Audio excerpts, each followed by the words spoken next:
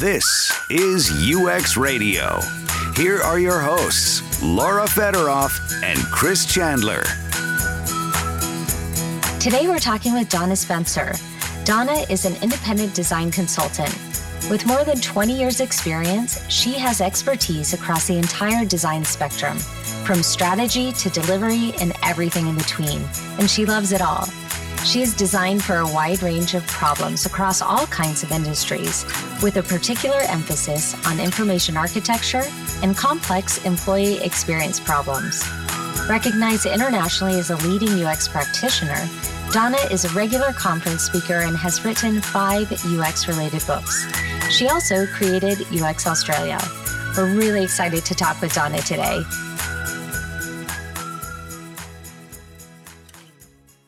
Hi, and welcome to UX Radio. This is Laura Federoff. And I'm Chris Chandler. And today we are super excited to bring you an interview with one of our favorite people in the world and noted information architect, Donna Spencer. Thank you for having me. You two are two of the, hang on, how do I do this? You two are two of my favorite people in the world as well. It's so great to have you here today. Donna, you have such an amazing history and background and experience. Can you share with the audience a little bit about how you got started?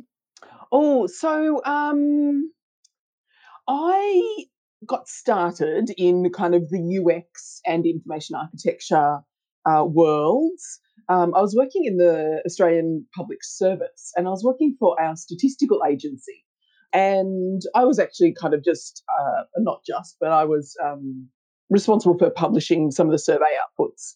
And our web team needed a hand because they were putting all of the statistics on the internet, which meant that website went from, 30,000 pages to 1 million. And they just needed help. So they, pulled me in to help. And, this was very late 90s. And in being pulled in to help, I not only kind of, we did a lot of migration, but a lot of kind of structuring. When you put that amount of content on the internet without a lot of thought, it doesn't become very usable. So that was where I first did my first usability test, and then spent probably a year or so with them seeing how we could help people to find that statistical information when they didn't already know what they were looking for. So a lot of people, a lot of their audience already knew exactly what they wanted every month, but a lot of people didn't. So we had to figure out how to balance that need of, expert users who know the catalog and know the numbering system and know the jargon, and people who want to know how many people there are in Australia and don't know where that comes from. And, the really good thing about starting user experience and IA work then was there was no resources. Like we collectively hadn't really invented it yet. Usability testing was a known thing, but the rest of it really wasn't. And so it was great timing to learn something and figure out things from scratch and build that body of knowledge collectively, which is entirely different to now, where if you want to learn a bit about information architecture, you don't throw yourself at a million-page website and figure it out. You pick up a book, which is great, but it's an entirely different way of learning and, really actively getting things into your head. So I'm glad for that timing. I'm glad that this whole field didn't exist. I'm glad that I was around while we collectively invented all the stuff that now does exist for people. You're so cute, you think people pick up books. Don't they just watch YouTube videos? Yes, they do. But, people, there are more kinds of people. And people buy books. I mean, I sometimes get tiny amounts of money into my bank from people buying my books. Well, speaking of that, the perfect segue, I was going to say to join that, like you wrote one of the most important early books on an absolute foundational method on card sorting. Yeah. And I don't know anybody who's done any amount of card sorting who isn't in love with it as a method. And I feel like I probably overuse it and over rely on it myself. But I'm curious, tell me about the experience and sort of like, how often do you find yourself doing card sorts these days? Oh, I haven't done a card sort for a long time. But also because, lots of reasons. We probably had this, we probably talked about this at the time. The reason I wrote that book and the reason that Lou as a publisher approached me to write it was that I was negative on card sorting. Like I was like, this is not a good technique. Why on earth are we just using it to create our information architectures? Because people were using it as, I'm going to do a card sort, and out of that, there is the IA. And I talked to people at the time who would do a card sort. Their users would kind of make 14 categories, and they'd go, well, that's 14 categories we make. And it's like, no, put your brain into this as well. Combine it with the other things that you need to know, and then come up with an information architecture. So one of the reasons I don't use it as a technique a lot is because my experience with information architecture and kind of understanding concepts and being good at figuring out what goes together means that I am more likely to put something together and then test it than necessarily involve users in doing those groupings. I find, this is not universal, that I can learn just as much about how people think about concepts and what goes together by talking to them, understanding them. So I haven't done card sort for a long time, but also I had a bunch of years where I didn't really do any IA work because I was doing other things like running conferences and and building design teams and, other things that didn't involve quite so much IA. I think I've got a project now that I think we'll do one later in the year because it's a situation where I probably can't just take a guess at it, where I do need to ask people more deliberately why things go together. It's interesting when you're talking about card sorting that they would come up with the categories and then say, well, this is IA. Yeah. And of course, at the IA Summit and many other places, we have discussed defining the thing. Yeah. so I just have to ask, how would you define information architecture? So I think information architecture is all about organizing and structuring content and its relationships. In our defining the thing conversations, we used to get tangled up, and people still do this with their roles.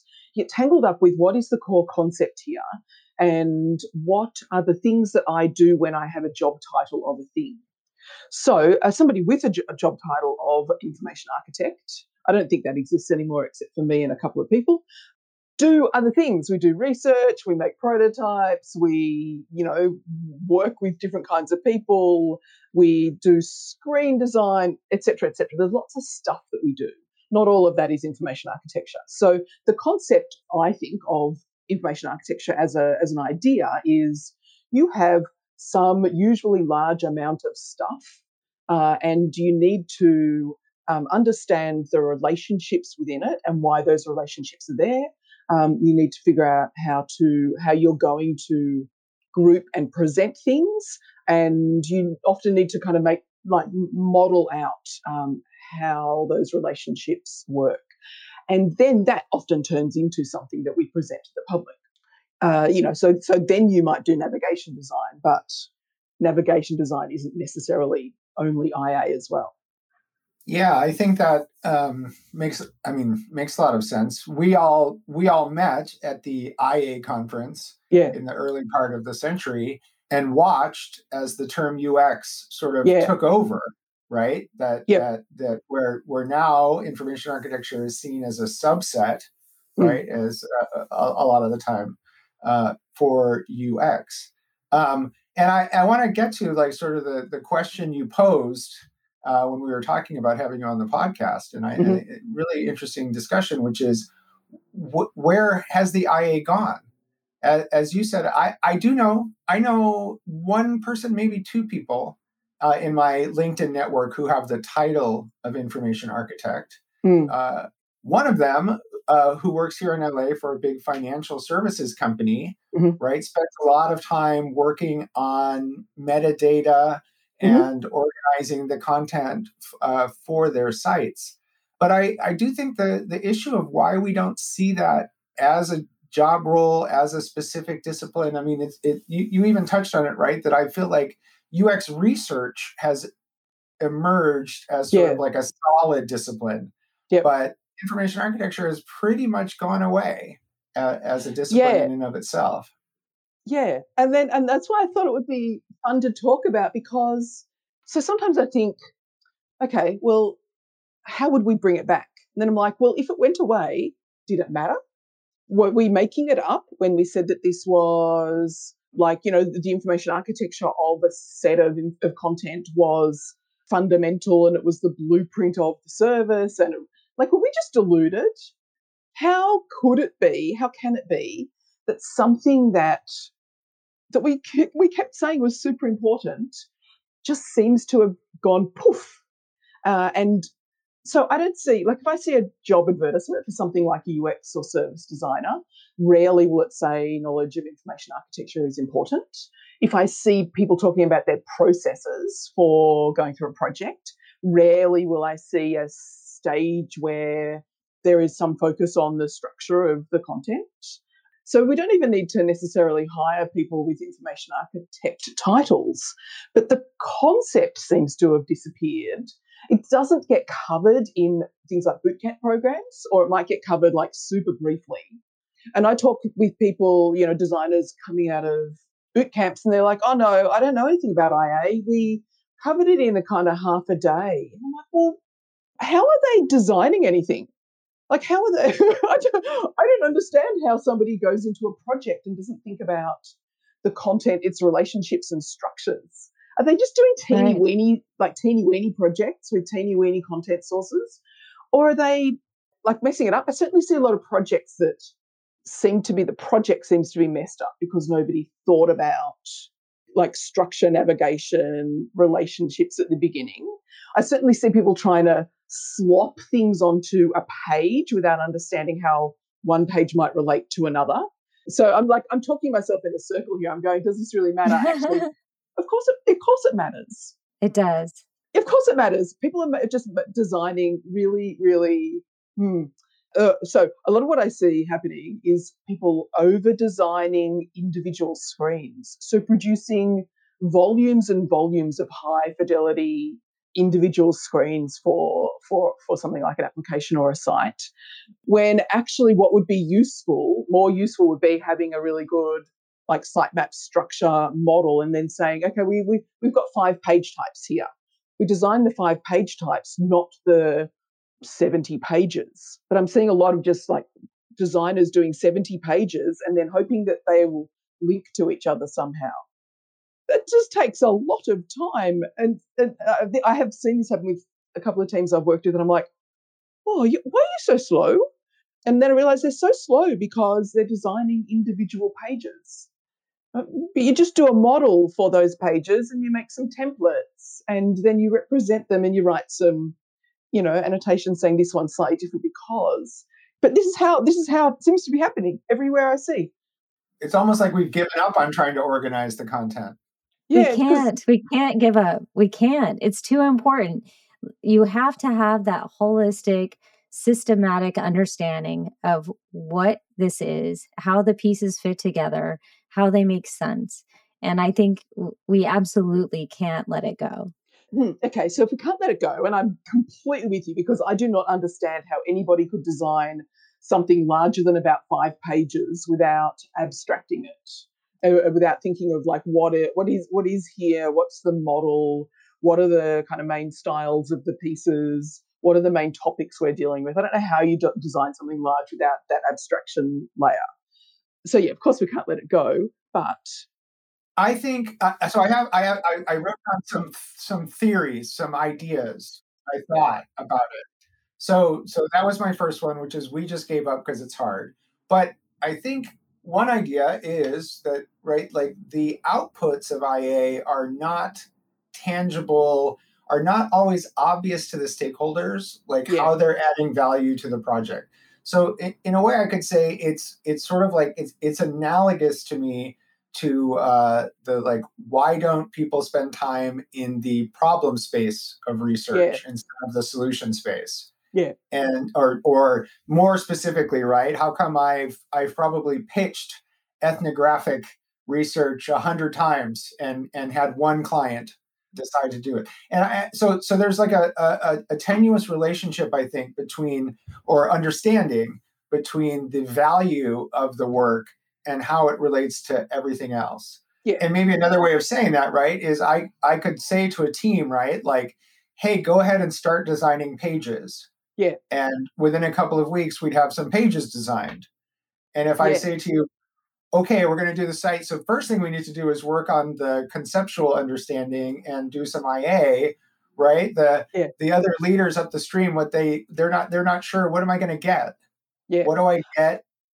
Yeah. Right. And like I have theories on like why all this has happened and where, like, why did we used to do a thing that we thought was really important and now that thing's gone? And certainly I think one of the reasons it's disappeared is because of agile and because of exactly what you said, that focus on tangibility and outputs. Because you can write into a 2-week, sprint planning session, to create draft up some wireframes. And at the end of it, somebody who has been given that task can say, I did this thing, here it is, look at these. And then you can talk about them and figure out your next sprint tasks. It is less common to say, let's actually spend what might be more than like a 2-week or 1-week sprint really understanding what we're working with and kind of modeling it out and doing that conceptual thought, because it doesn't look like very much. So yeah, all the time and this isn't necessarily agile in itself being the problem, but the way that agile has been implemented by a lot of people and organizations to focus on outputs and to focus on being able to identify tasks that can be done in a really like small time frame. So you go, okay, what are my tasks this sprint? We have to knock down everything so it's under half a day. I'm like, I kind of need like 4 or 5 days just to think about this, to like dive in deep into the content and to understand it and to swim around in it and figure out like what are the relationships. But you can't write that on a ticket that has a story size of medium. So I think that's a why. Doesn't mean that, again, it's this that the hard thinking is unimportant, but I can see why teams have lost some of that focus on planning. Well, to your point, Chris, around the tangibility of what you're providing to the client, like I have been in numerous scenarios where we go over the sitemap first with the quizzical brow of the client. Yeah. And then when we show them the prototype, they're like, yes, I get it now. Yeah. And so it does seem like it's a hard thing for them to grasp and to understand. And that just means that we need to be better at helping people think conceptually when they do need to think conceptually. Because if you can't help people think conceptually and they don't know what to think about, and you're showing them a sitemap and they're like, oh yeah, I can see some boxes with words in them, but they don't know how that's going to translate into anything. They will make decisions that then have to get unmade later on when they finally understand it. And certainly that is something that it's hard to get people to think conceptually when they want to see the screens. But if you make the screens first and then try to kind of shoehorn some structure into them, the project won't work. The client might be like, yeah, I get it, there's a navigation bar. But they can't see the relationship and the complexities under the surface they still might need to know about, because it's going to later on cause either like difficulties in managing the content, difficulties in working with it, or difficulties in actually getting the project built. Because like that's where things can fall apart if you haven't done your planning up front, is you go to try to like actually do a technical build, which needs structure. It needs structure and rules around it, not just a pile of screens with a navigation bar on them. And so it can trip over in that part of the project if you haven't thought about it at the beginning. Oh, that happens all the time. Yeah. Obviously, we've all seen that all the time. And I think that, again, it's hard to quantify that value in advance and explain.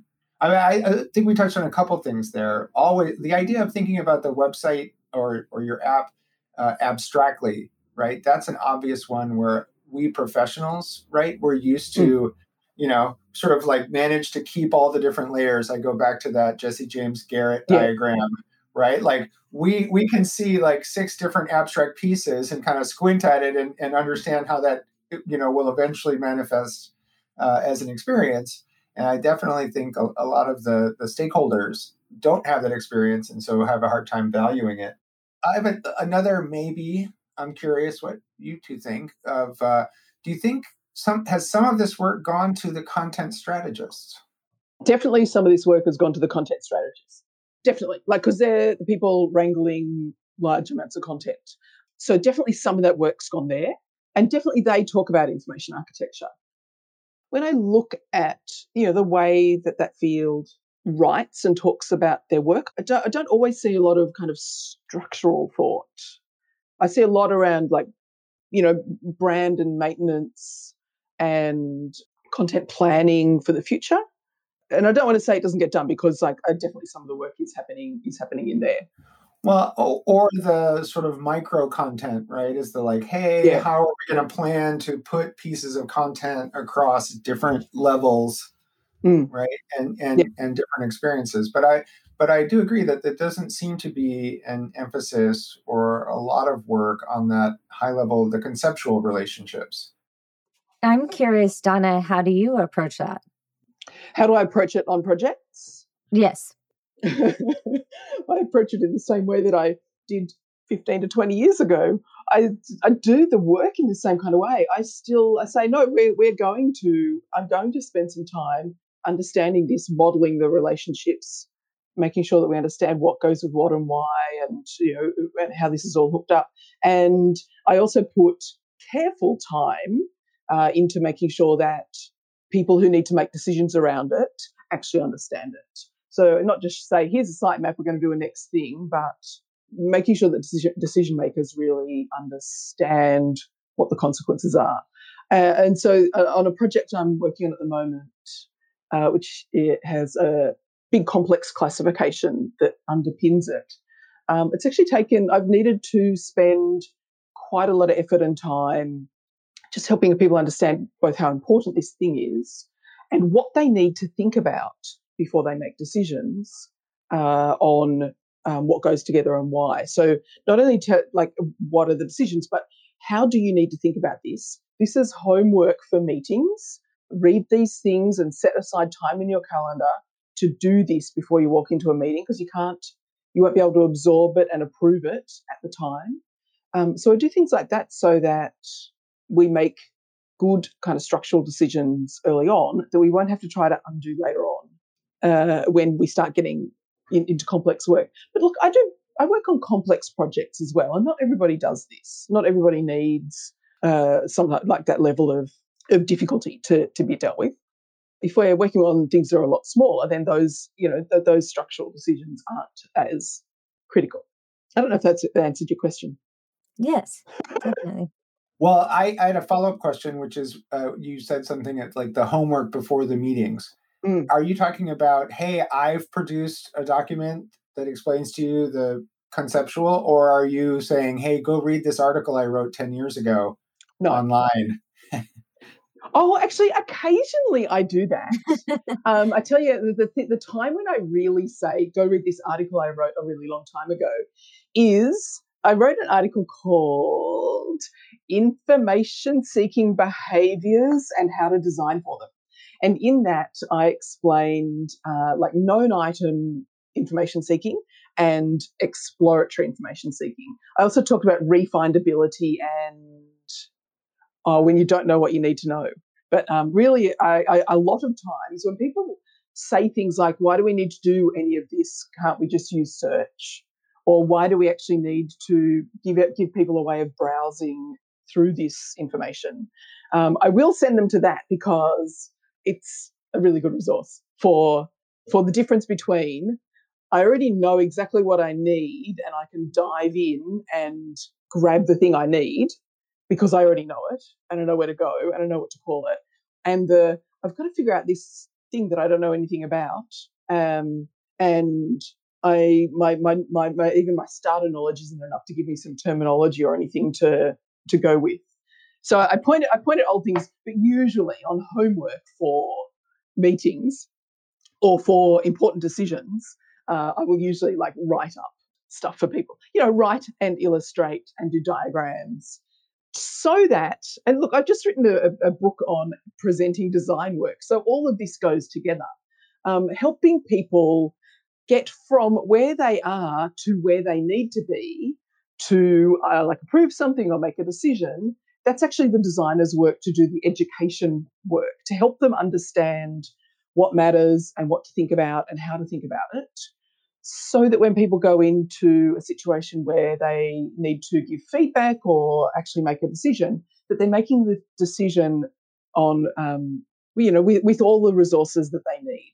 And this, I think, is one of the things that derails projects and that designers don't always do well, is bring their clients along on the journey in such a way that when decisions get made, they get made with really good understanding and knowledge and all the background that they need, so that a good decision gets made and it doesn't have to get reversed later on because people all of a sudden go, oh, is that what that meant? That sounds like an amazing book. It's really super skinny. It's 1,000 words. It's published by A Book Apart. You can read it in the non-existent plane rides that we don't do anymore. You can read it on your couch, in your couch commute. Yeah, I'm wondering, like, how can we be better advocates of building that into the agile process? The curious thing about a lot of this, and again, something I've seen in working with like growing designers, is if you don't understand it yourself and you don't really know what needs to be done because you haven't experienced or you haven't worked on something this hard, or you haven't had success, like a successful version of really anything in the past. Like if you haven't run a successful ethnographic study, then it's going to be hard to convince anybody that an ethnographic study is an important thing to do. If you haven't run a successful, complex piece of information architecture work, then convincing people early on in an agile process isn't going to work. So we need to understand our work well. Like we need to understand what needs to be done, what we're good at, what our what our scope even is. And I think I see a lot of people who don't know how to communicate their value and what they can do. So there's a chicken and egg with that. You need the experience in actually, understanding the work so that you can explain the work. And I suspect that chicken and egg comes by doing like small pieces and growing into bigger, but not saying, oh, I've heard that there's this concept of this thing that we need to do. I think we're going to need a chunk of time at the beginning, but I can't really explain it very well because I actually don't understand it myself. That's another part of the chicken and the egg problem, right? Since we're not teaching it well, right? Yeah. We don't, Yeah, if we're not teaching it well, then people also don't understand how they would be able to tackle, because, people can figure out the work, that we've got resources and they can read books, articles, YouTube videos on how to actually do a thing, right? But if you don't understand the thing before you do it, it's hard to say, in a planning session, I need this amount of time to do this thing. And it's going to look like this is the way I'm going to do it and this is what's going to come out of it. If you don't have that experience, it is hard to do that. And that's why when people ask me how I do it, I'm like, well, I know how to do this. So I know for an individual project what's needed because I have the experience. I'm like, okay, this one's really complex. These are going to be the things we're going to trip over. Let's plan not to trip over them. But it's experience that gives me that. It's no kind of abstract set of rules. But yeah, if we're not teaching anybody that, there's another thing that's happening, which is the recency kind of effect of resources. And, and Google's broken this. We collectively, and those of us who have been in our field for a long time, built a really good resource base. There are very good books and there are very good articles, but nobody falls over them anymore and they don't return in search. I went looking for the other day some articles. I was just looking for some stuff on FAQs. I was probably trying to just shortcut a thing and send a client something on why FAQs aren't very good. And I know that I've written stuff and I know that other people have written stuff about FAQs and why we shouldn't use them because they're really not organising information. They're anti-IA. That's usually my perspective, and I was trying to find an article. And when I went to search for it, all I was finding were recent articles that clearly have been written only for search engine optimization and for inward search. And they are poor quality, but they're recent, so they appear. So we know that there's a bunch of resources. We know there's books. We know that a lot of this has been done, but people aren't falling over it to learn it, to then even do it. So not even like even though this topic isn't necessarily taught officially in boot camps, people also aren't necessarily stumbling across it because the internet is awash with recent poor quality content, a lot of it written by those poor people in boot camps because they've been told to write some Medium articles as part of their assignments. And so the internet's full of people who have written articles on things they didn't know about as assignment topics. And that's now our resource base. That's incredible. I mean, what an insight, Donna. I was going to mention Google before as one of the reasons why IA isn't as popular. And you alluded to it too, right? Why can't we just use search? So I do think, right, the idea of like a search engine that actually works, which I'll give Google, the old Google, that credit, right? Certainly changed. I mean, I'm one of the people, right? I have not created a subfolder in my email in over a decade. I literally do no organizing of email, right? Because I just assume I use Gmail and I'm going to search and find it. But that's all known item. That's known item search behavior. You're like, oh, I know I've got a thing in there. That's not that exploratory. I need to figure out something I don't know. I need to figure out what am I meant to do on this project? You can't just search for that.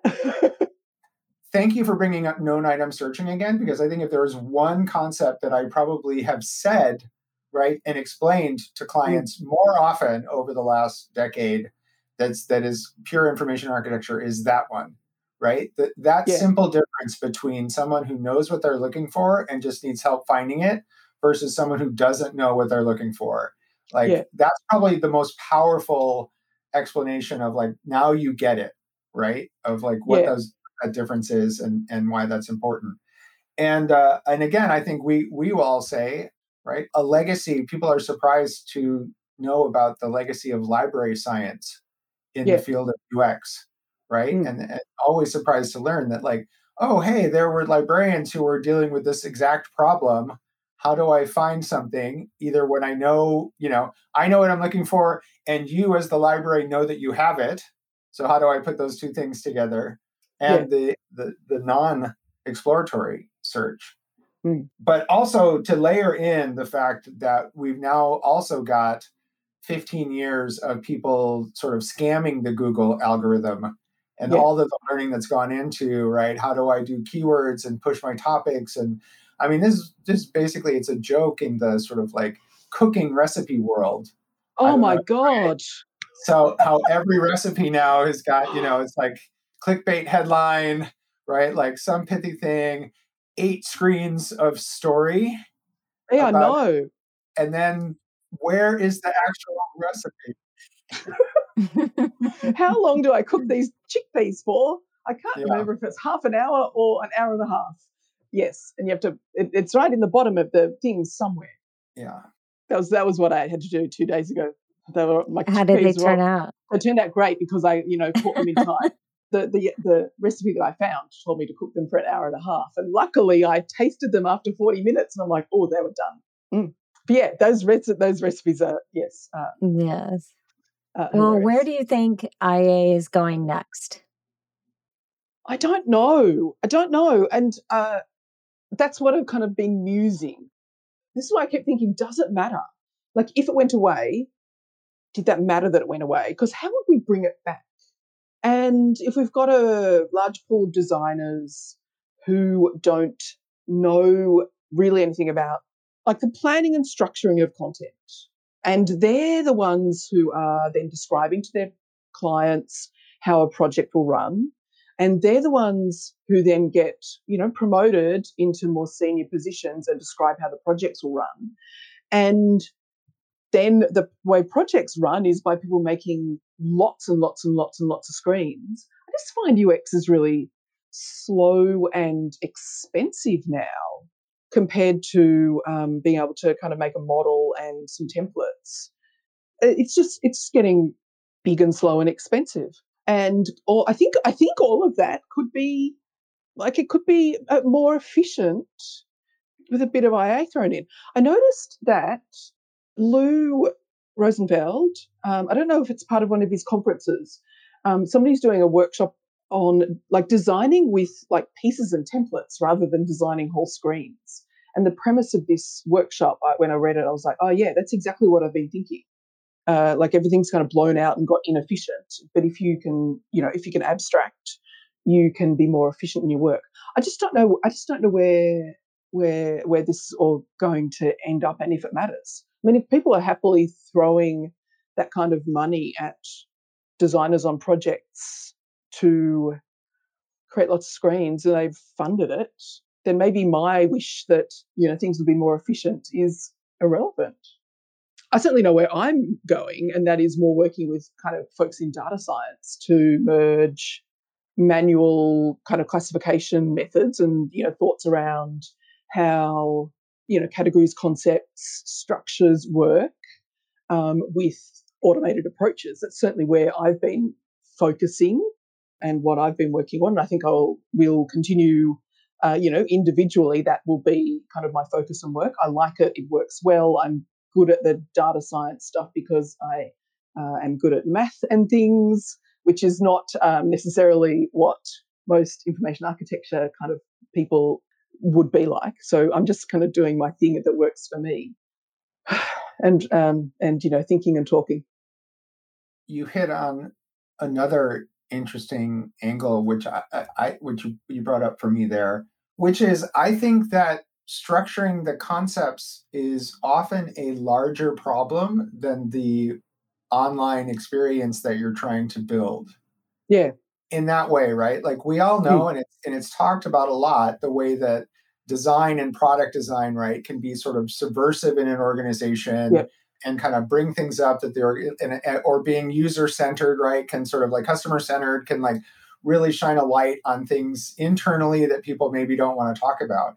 And I think that is like what makes the IA hard is exactly that, right? To get that, it's one thing to create the system of relationships between concepts, and we focus a lot in this conversation about how that relates into a design process for an experience that a customer is going to have, but it also directly relates back up to our technical partners and where is that data coming from and how is it structured and how is it merged and managed. And I think that is something that is completely just escapes the sort of like understanding of that role, right? Like, hey, I'm just trying to figure out how to get customers to the right product detail page on my website. What do you mean I have to have a data governance commission, right? that is managing an entire data team on the back end, right? Like people have a hard time putting those things together. Yeah. So Donna, in thinking about design leaders, what advice would you give them to incorporate IA into their process? What the advice I would give them is to, I don't quite know how they, I mean, again, people are varied and different with different experiences. Something that design leaders can and should be looking at is how they can help their teams understand that abstraction layer. And how can they help their teams understand and work with models and templates and representations of things rather than working directly on artifacts. So as a design leader, a team leader, somebody coaching designers, helping them understand that if they design a template for a thing, then that can represent a lot of things that they don't need to then like draw out every single thing. Which also then means that design leaders need to be able to understand that value of abstraction and modelling as well. And I don't know if there's super good resources around for like where you would kind of learn about that necessarily. I think even a lot of our resources are still fairly practical as well. Except for your books, of course. But even they're fairly practical. I mean, they're practical. They're like, do this thing. They're not necessarily, I know the one that really probably is useful at teaching abstraction, and that's Stephen Anderson and Carl Fast's book. The name escapes me. It's about understanding and modelling and thinking. We can put it in the show notes. We can grab that out later. Yeah, look, it's a hard question because I'm still musing on what the problem is. So I don't know what the solution is, and I don't know if the problem is even a problem or if it's just something that bothers me. I think you're right. I mean, I love what you said there. I mean, I do think, right, that like there's so much emphasis in the sort of design ops world, right? Like, what is the design system? And again, it's very artifact focused, right? It's all about workflow and pipeline and how do I make sure that the different people have access to the right thing and we're not reinventing the wheel. But what you're talking about is in order to really make that work, and it's like anything else, people need to have a conceptual understanding of why they're doing it that way and how those pieces relate to each other. That's at a level up, that is abstracted, that is about the model. And I think that is extremely good advice to leaders, right? Which is you need to share and figure out how to deepen the conceptual understanding of why you're doing that, how the pieces relate to each other at an abstract level, not just the, hey, how does somebody update a design component in React to make sure that we always have the right, font on the page. Yeah. Which, now let me ask you another question, which is, what would you like your legacy to be in our field, Donna? Look, I've already built some chunk of my legacy, and that is producing very practical, resources, books, articles, and all the workshops that I have taught over time at things like conferences. I have done a chunk of that legacy already in teaching people the things that I think matter around this topic. So I built some amount of legacy already. I hope that that good work doesn't get disappeared and ignored just because it feels like it's old. Because a lot of the things that I've done and work I've contributed is evergreen. So I hope it doesn't disappear. I'm not up for kind of rewriting a book just because it has a date on the cover that was a while ago. It's rewriting a book is a lot of effort. And my forward legacy, I hope to continue to help people understand how to kind of do this more abstract level of work and how to build like that kind of modelling and abstraction and thinking into our projects so that we ultimately, build things better, more efficiently, effectively, and I hope my legacy is also that I was mostly nice to people. Yes, it's been wonderful having you on the show. Thank you so much, Donna. Thank you both. Tremendous. UX Radio is produced by Laura Federoff and Chris Chandler. If you want more UX Radio, you can subscribe to our podcast on iTunes and Google Play, or go to ux-radio.com, where you'll find podcasts, resources, and more. This episode is brought to you by Philosophy. Philosophy helps entrepreneurs and organizations validate and develop their promising ideas through agile design, rapid prototyping, and software craftsmanship. To learn more, visit philosophy.is.